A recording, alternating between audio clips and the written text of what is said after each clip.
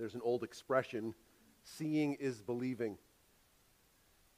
In 2007, the New England Patriots had a comeback win against the Atlanta Falcons. It was on February 6th, 2017. It was one of the greatest comebacks in sports history.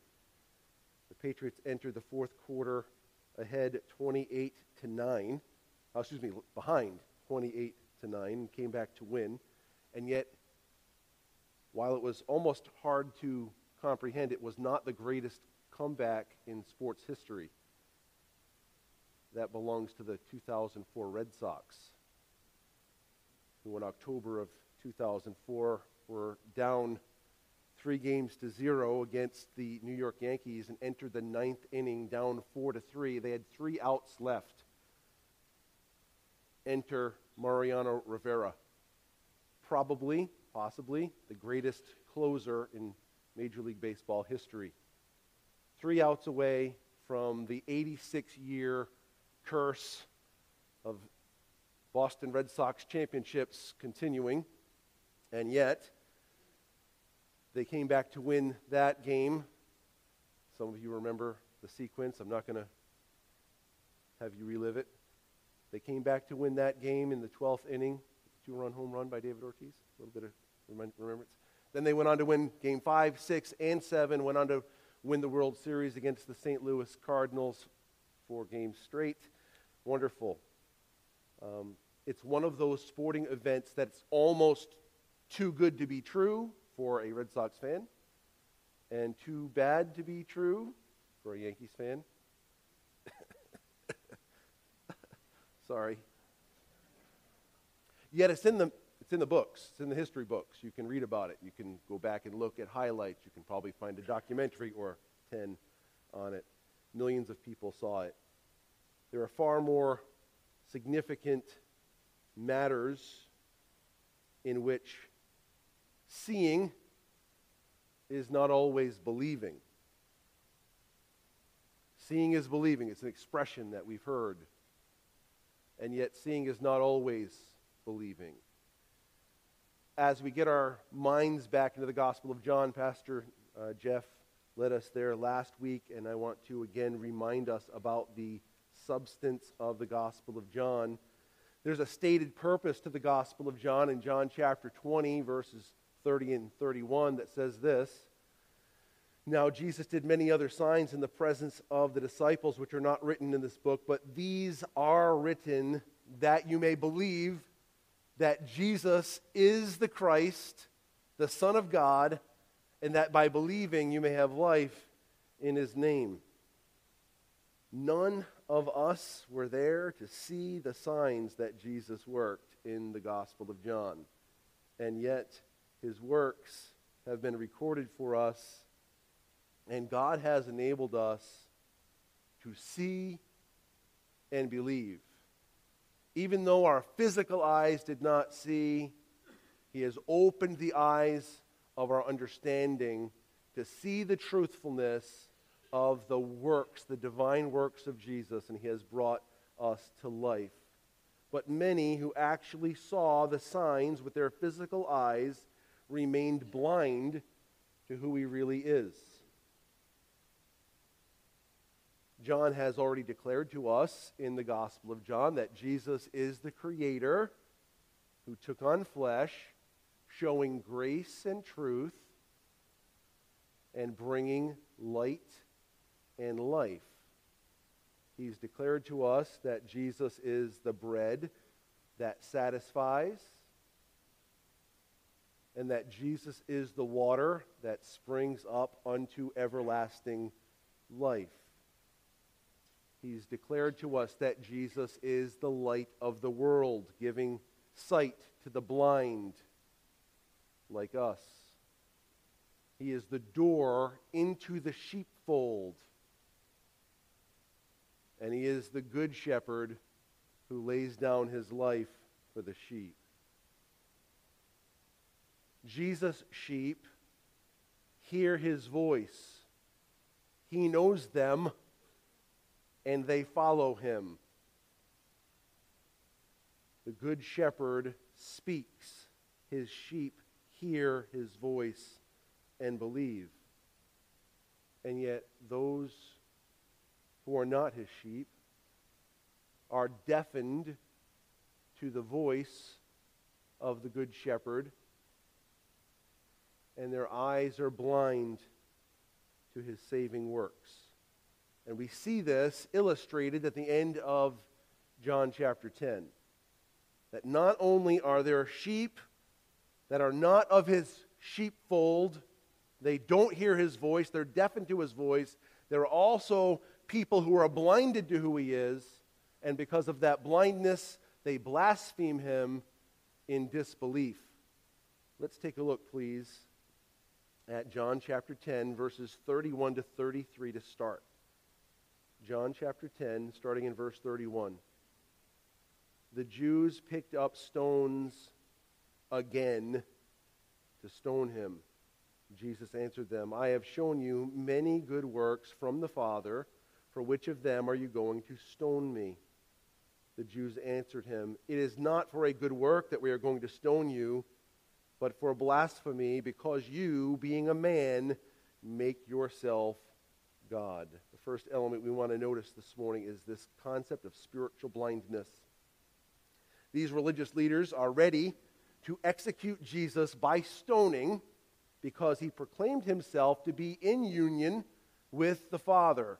Jesus in verse 21 proclaims that he has shown them many good works. These are beautiful works. The Greek term kalos can mean beautiful. I've shown you many beautiful works from the Father. I've shown you time after time, sign after sign, that my works are from him. And while they saw with their physical eyes these beautiful works, they continued to reject. They rejected the reality that these beautiful divine works were pointing to. Of importance in this context is the most recent sign that Jesus had performed, at least in the context of the Gospel of John, and that is the healing of the man who was born blind in John chapter 9. The Pharisees and religious leaders were more concerned about their perceived view that Jesus violated the Sabbath, more concerned about that, than that a man who was many years blind now sees.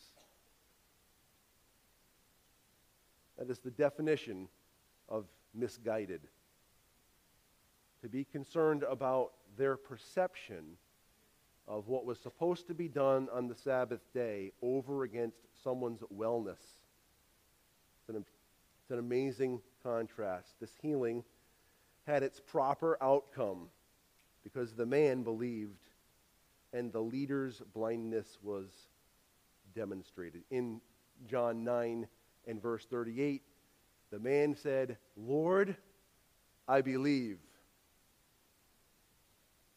That was exactly what that sign was intended to bring forth. It was for the glory of God that Jesus healed him, for his goodness, his wellness that he could see, but more importantly, that he would truly see, not just in this life, but seeing forever. Not only was this man's sight restored physically, and his spiritual sight given for the first time and unendingly, the blindness of the spiritual leaders was very well demonstrated. As the chapter comes to its conclusion, Jesus tells them, you think you see, and because you say, we see, your guilt remains. Because you think you see clearly the truth, and yet you remain in blindness. Because you think you see, you actually have guilt remaining. Your sin remains. Think about it this way. These insisted that they saw clearly who Jesus was. But Jesus tells them, because of that, their guilt and their sin remains. If they would have admitted that they needed help seeing, Jesus would have helped them to see, just as he did this man. And I'd say likewise, if you and I, if you and I will admit that we need help from God seeing who he really is and seeing who Jesus really is, he will in fact help us to see. We need him. We need him for the very most basic part of the Christian life. The most basic component of the Christian life is believing God. And we need God for that. We need him to help us see. It's like the Laodiceans in Revelation chapter 3. They thought that they were rich and prospered and in need of nothing. Jesus said, you don't even know that you're wretched and pitiable, poor, blind, and naked. And he bids them, he invites them to find out who he really is. He says, I counsel you to buy from me gold refined by fire so you can be truly spiritually rich. And white garments so that you may be clothed, so that you may clothe yourself, and the shame of your nakedness may be seen. And salve to anoint your eyes so that you may see. He essentially tells them, you have these spiritual needs. You think you're fine. Everything's good spiritually. You think everything's okay. But if you would just admit that you need something, I will supply it in abundance.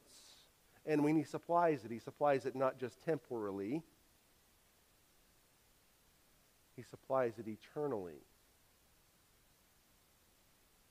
In life and through eternity. It's an invitation for you and I to come to him, to admit that we need him. Because of the spiritual blindness that plagued them, they blasphemed the only one who could truly make them see. So we move from spiritual blindness to blasphemy confusion. Blasphemy confusion. In their blinded condition, they could not tolerate Jesus' claim in John 10:30 when he made this simple statement, I and the Father are one. I and the Father are one. Now this statement stands in sharp contrast to one of their significant theological positions. Now their theological position comes from Deuteronomy 6:4, which states this, Hear, O Israel, the Lord our God, the Lord is one. Jesus' statement can be interpreted to contradict this statement of faith. However, when we understand the Hebrew word one, as it's used in Genesis chapter 2, when God took male and female, Adam and Eve, he takes these two and he makes them one. It's the same exact word. He takes two entities, male and female, Adam and Eve, husband and wife, and he makes them one. Two entities into this union. Understood this way, we start to get a little glimpse of not only the relationship between Father and Son, this oneness, this union, but we also get to see a little bit more about the triune nature of God as we consider the Holy Spirit also in the pages of Scripture being spoken of clearly as God.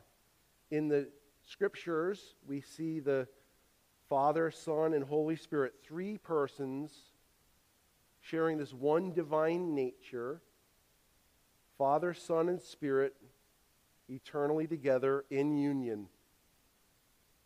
In union, co-equal, co-eternal, coexistent. They are united in nature. So everything that's true about the Father, as far as his nature, is true about the Son. And everything true about the Son is true about the Holy Spirit. True in nature. Omnipotent, meaning all-powerful. Omniscient, meaning knowing everything. Omnipresent, meaning being everywhere. You go on into the holiness and righteousness and justice and faithfulness, grace and mercy, long-suffering. You list all the truths, the perfections of God. It's true of Father, Son, Spirit. equally. They're one in nature, but they're also one in purpose. This is really important to understand. Their purposes are united. You see it in the pages of Scripture, particularly in the Gospels, and really specifically in the Gospel of John, where Jesus again and again says, it's my meat, my satisfaction, to do the will of him who sent me and to finish his work. You can see that union of purpose over and over. What was his ultimate purpose? He was going to live for us while demonstrating his divine nature. He was going to live for us while fully fulfilling every jot and tittle of the law. He was going to live for us to accrue a record of righteousness, and then he was going to die for us, laying his life down in our place, the just for the unjust, that he might bring us to God. United in purpose. We could go on and on about this. His plans and purposes are in coordination with the Father. Here's something significant about this. This triune God, working in harmony together, tells you and me in 1 Peter chapter 5 and verse 7, one of the ways that we demonstrate our humility before God is by casting all our care upon him, knowing that he cares for us. One of the ways that we say, God, you're God, and I'm not, is to take all those concerns that consume our minds, the things that grab our attention, that cause us anxiety or fear or frustration. Take those things and cast them upon him, Father, Son, Spirit. Triune God, working in harmony, caring for our needs. Casting all your care upon him, knowing that he cares for you. All of your burdens, all your anxieties. There is a triune God working in harmony, and he cares about the things you're facing today, tomorrow, and through all the days of your life. God, Father, Son, and Spirit, this eternal triune God, works in harmony together. And the leaders of the Jews, these religious leaders, their purpose stood in stark contrast to the purpose of God, which is why there was constantly a rub. There were constantly run-ins between Jesus and these religious leaders because they had a different agenda. Their agenda was not like Jesus and his Father and the Spirit of God. They had a contrasting one.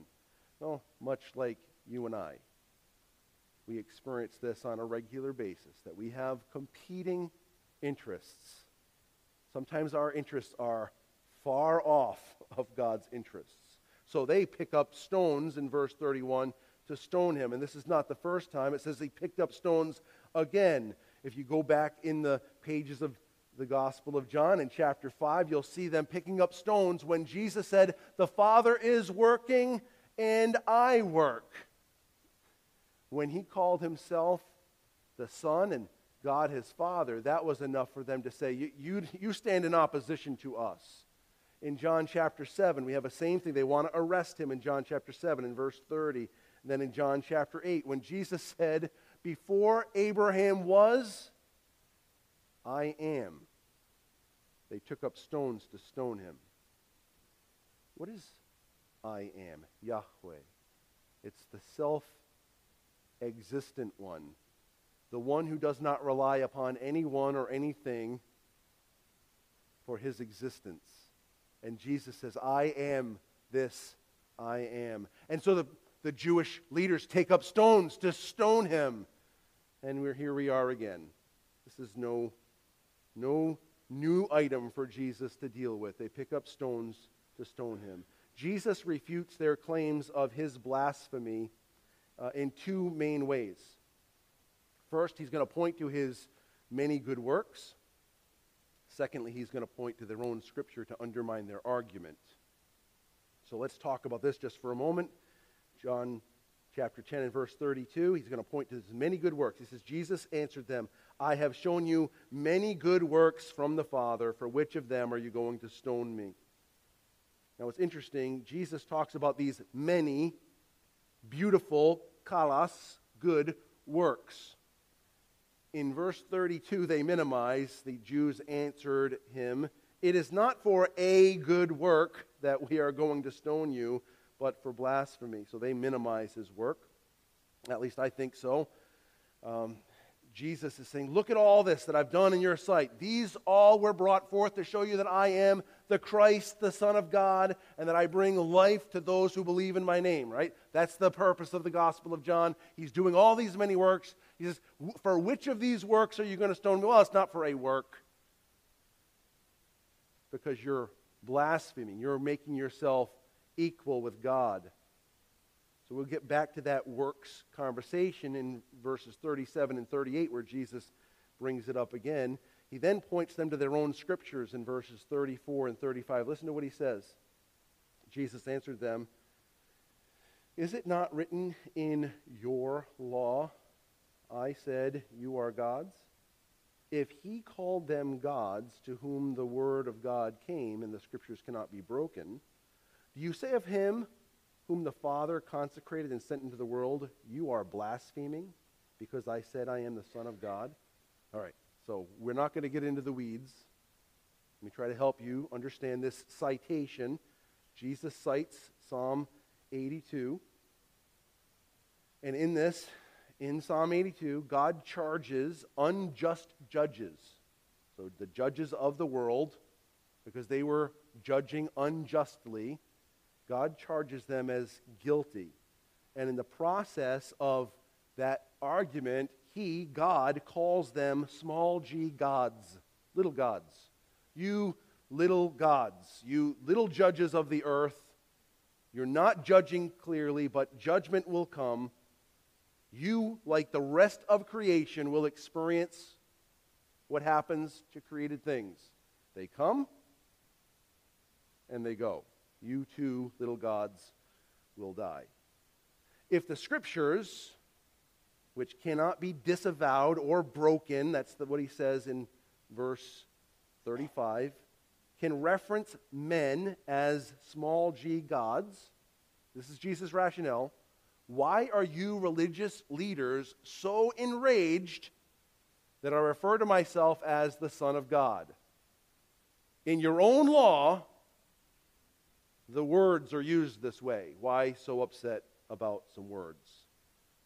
Jesus does not argue in this citation for his own divinity. He's just undermining their argument. What Jesus did is not blasphemy. However, their accusation against him was in fact blasphemy. Isn't that interesting? They stand there in judgment of the creator of the world, the one who held their breath in his own hands, under his own authority, and they're saying, "You're blasphemous," which is the definition of blasphemy. Accusing and charging God. It's a pretty interesting scene. And I'd say, friends, don't just look at them and say, whew, what's the matter with them? There are ways in which we struggle with this very same concept. Now, Jesus isn't standing in our midst, and we're not talking directly to him. It's more like your life is going in a certain direction. And really, God, this is your purpose? This can't be it. This can't be it. You really should have done it like this. The seeds of that blasphemy are within all of us. And it's only through eyes open that we start to say, God, I'm just going to let go of controlling all of these things, and I'm going to let you be God, and I will be your child. I'll let you do what Father does. Lord Jesus, I'll let you do what Savior does. Spirit, I'll let you do what Comforter does and Guide does and Protector does. I'll let you do that. I'm just going to come along. I'm going to say, okay, Lord, I see you. I believe you. I'm going to trust you. I'll place myself in your hands. Jesus returns again to his mighty works as evidence of his claims to be in union with God. Look at verses 37 and 38. He says, if I am doing the works of my Father, I read it wrong. If I am not doing the works of my Father, then do not believe me.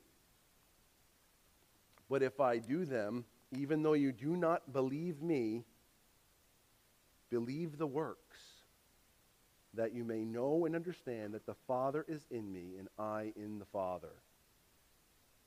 If my works are not divine, if they don't come down from above, then don't believe me. However, if you're looking and you're seeing the works of God, divine works, beautiful works that come from heaven, if you see these divine works, even though you look at me and you don't believe me, look at what the works are pointing you to. Look at the evidence.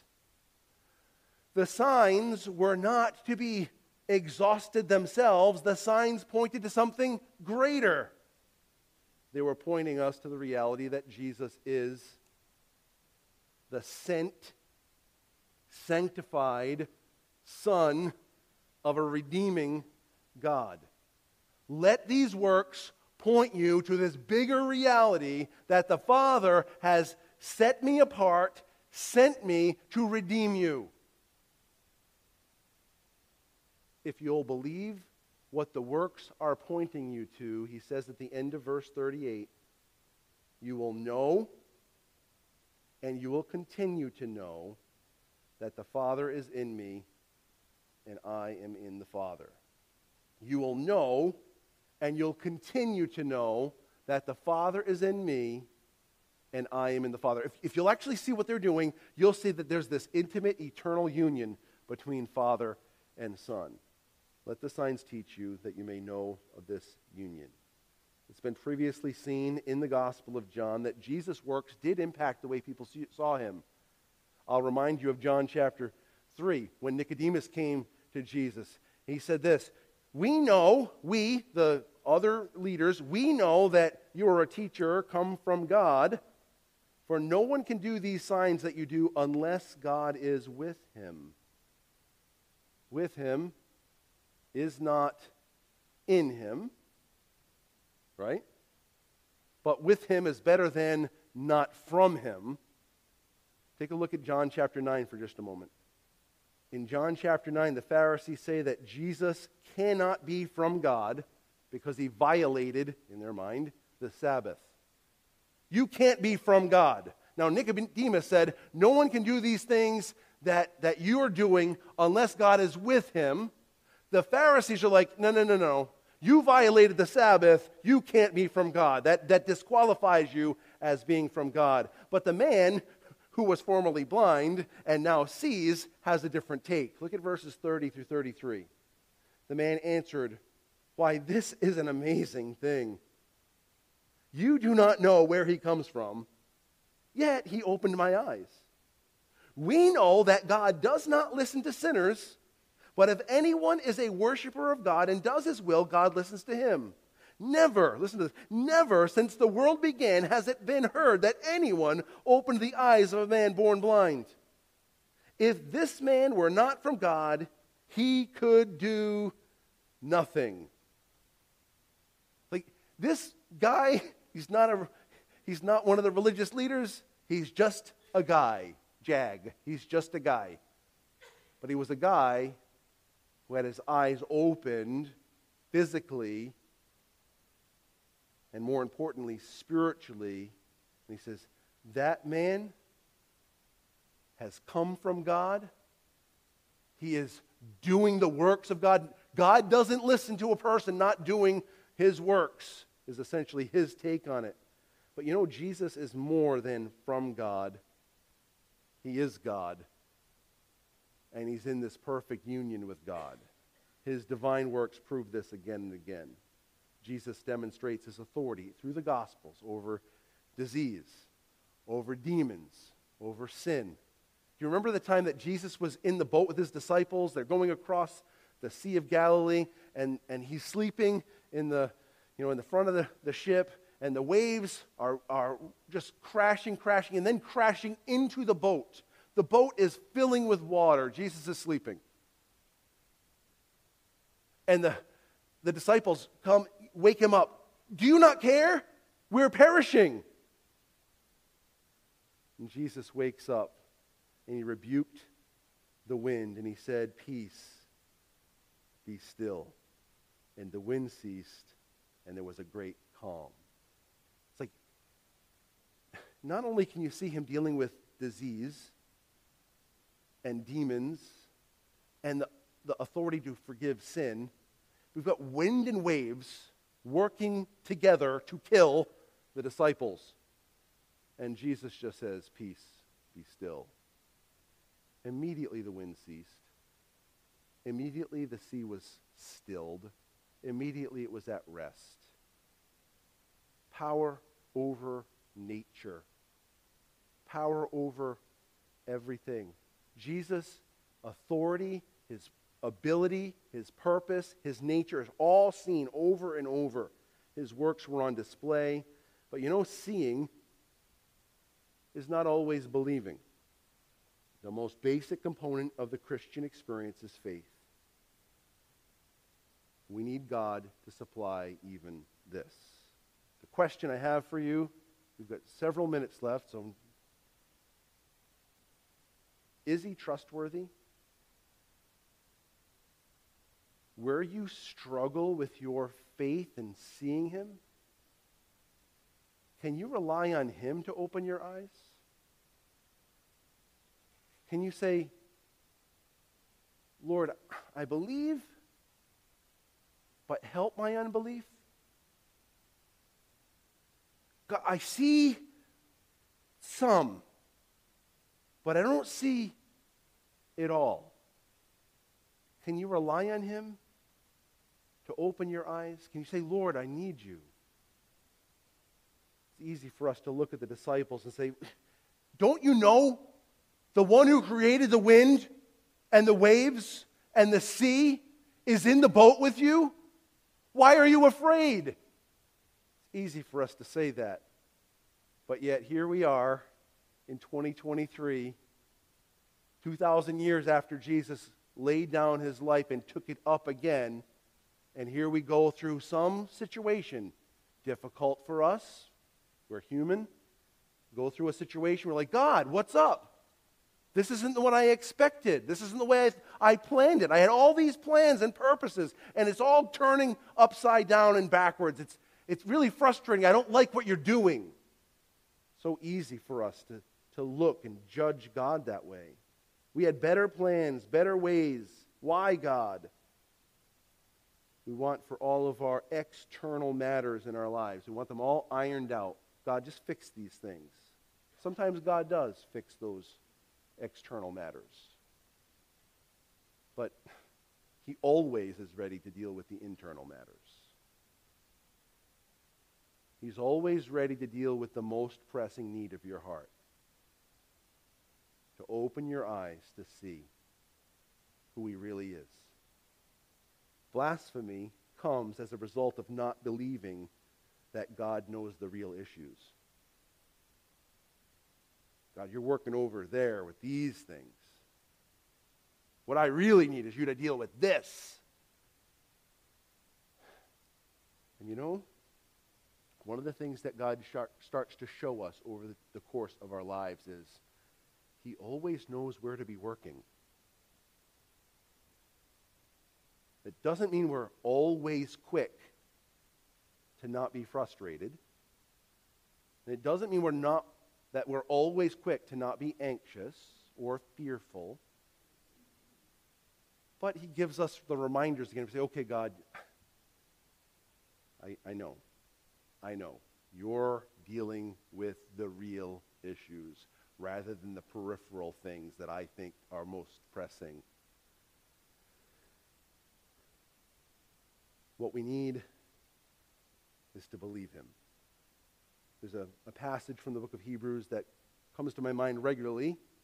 Without faith, it's impossible to please him. For whoever would draw near to God must believe that he is a rewarder of those who diligently seek him, or those who seek after him. There is rest from our anxieties in him. So you know what's interesting in this, back here in John chapter 10, you're in 9, go back to chapter 10. After this conversation, Jesus says, I and the Father are one. They take up stones. There's this conversation. My works prove that I'm from the Father. Your scriptures undermine your argument. Believe the works so you may know and to continue to know that the Father and I are in this union. Then, in verse 39, he says, see you later. Verse 39. Again, they sought to arrest him, but he escaped from their hands. Then he crosses over the Jordan in verse 40. He went away again across the Jordan to the place where John had been baptizing at the first, and there he remained. Now, what's really interesting is we have this whole thing turn full circle. You start where Jesus says back in the passage we talked about last week, my sheep hear my voice, and I know them, and they follow me. He talks about how he gives them eternal life and how the Father and he have them in his hands. I and the Father are one. The spiritual leaders are blinded spiritually. The spiritual leaders are spiritually blind. What happens when a blind person is leading another blind person? They both fall in the ditch. They're blind and they're blaspheming the one who could give them sight. Jesus departs the scene from these people that had seen his works and rejected him. Now he comes to another group of people that did not see his works. And we're going to be, to me, our mind should be blown. John doesn't make it as overt as I see it here. We go from blindness and blasphemy to this group of people that did not see Jesus' works, and they are believing. They're believing without seeing. Look at verses 41 and 42.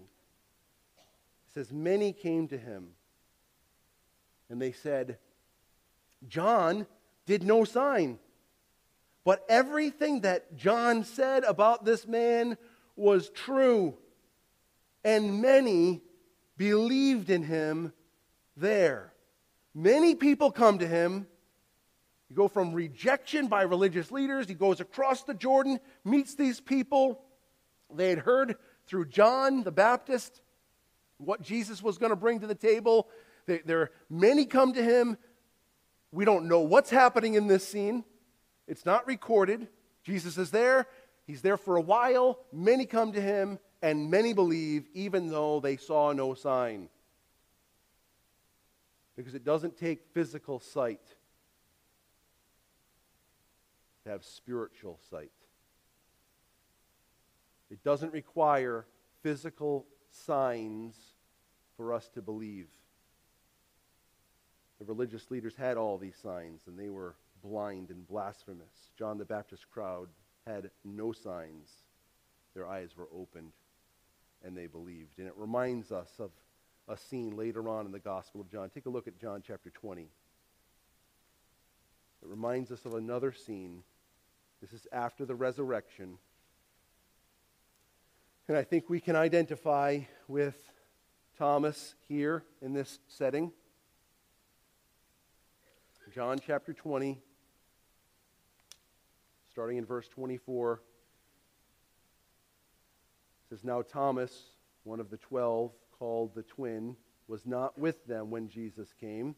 In other words, after his resurrection, he showed himself to the disciples. Thomas wasn't there. So the other disciples told him, we have seen the Lord. But he said to them, unless I see in his hands the marks of the nails, and place my finger in the mark of the nails, and place my hand into his side, I will never believe.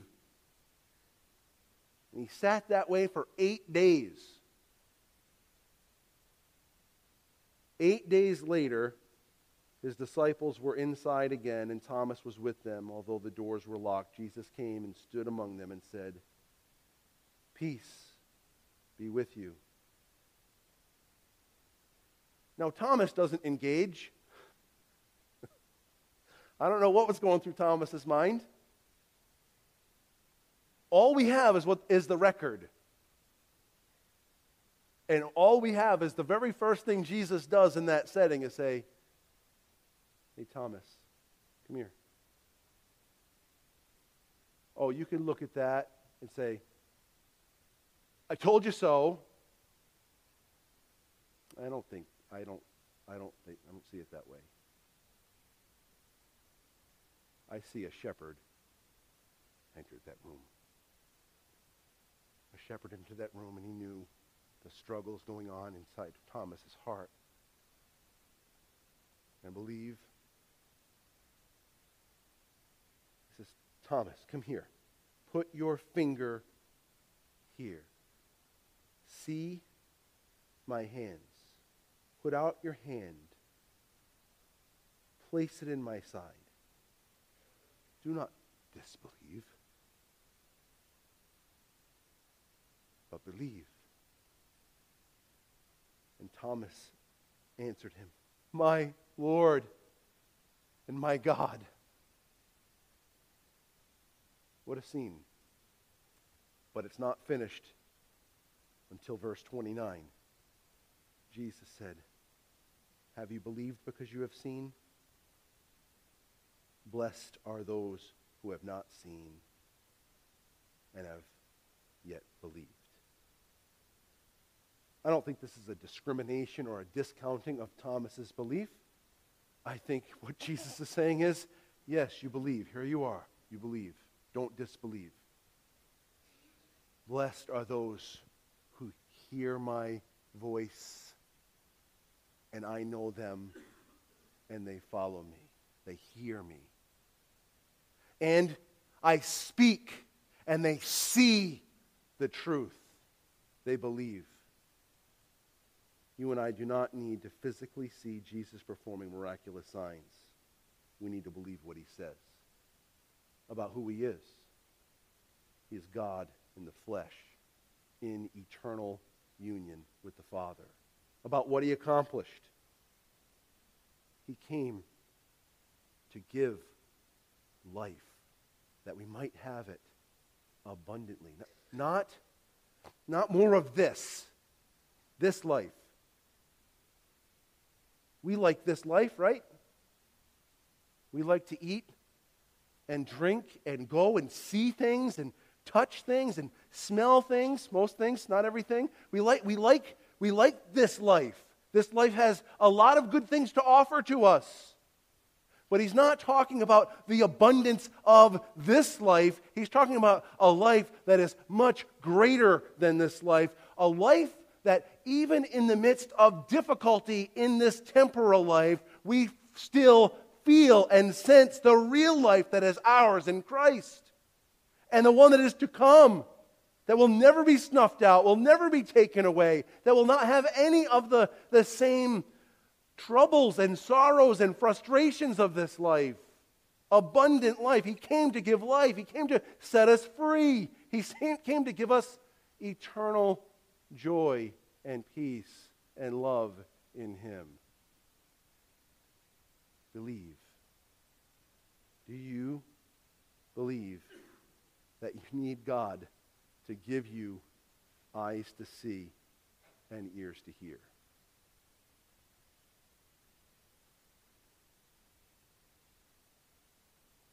Is he able to do that?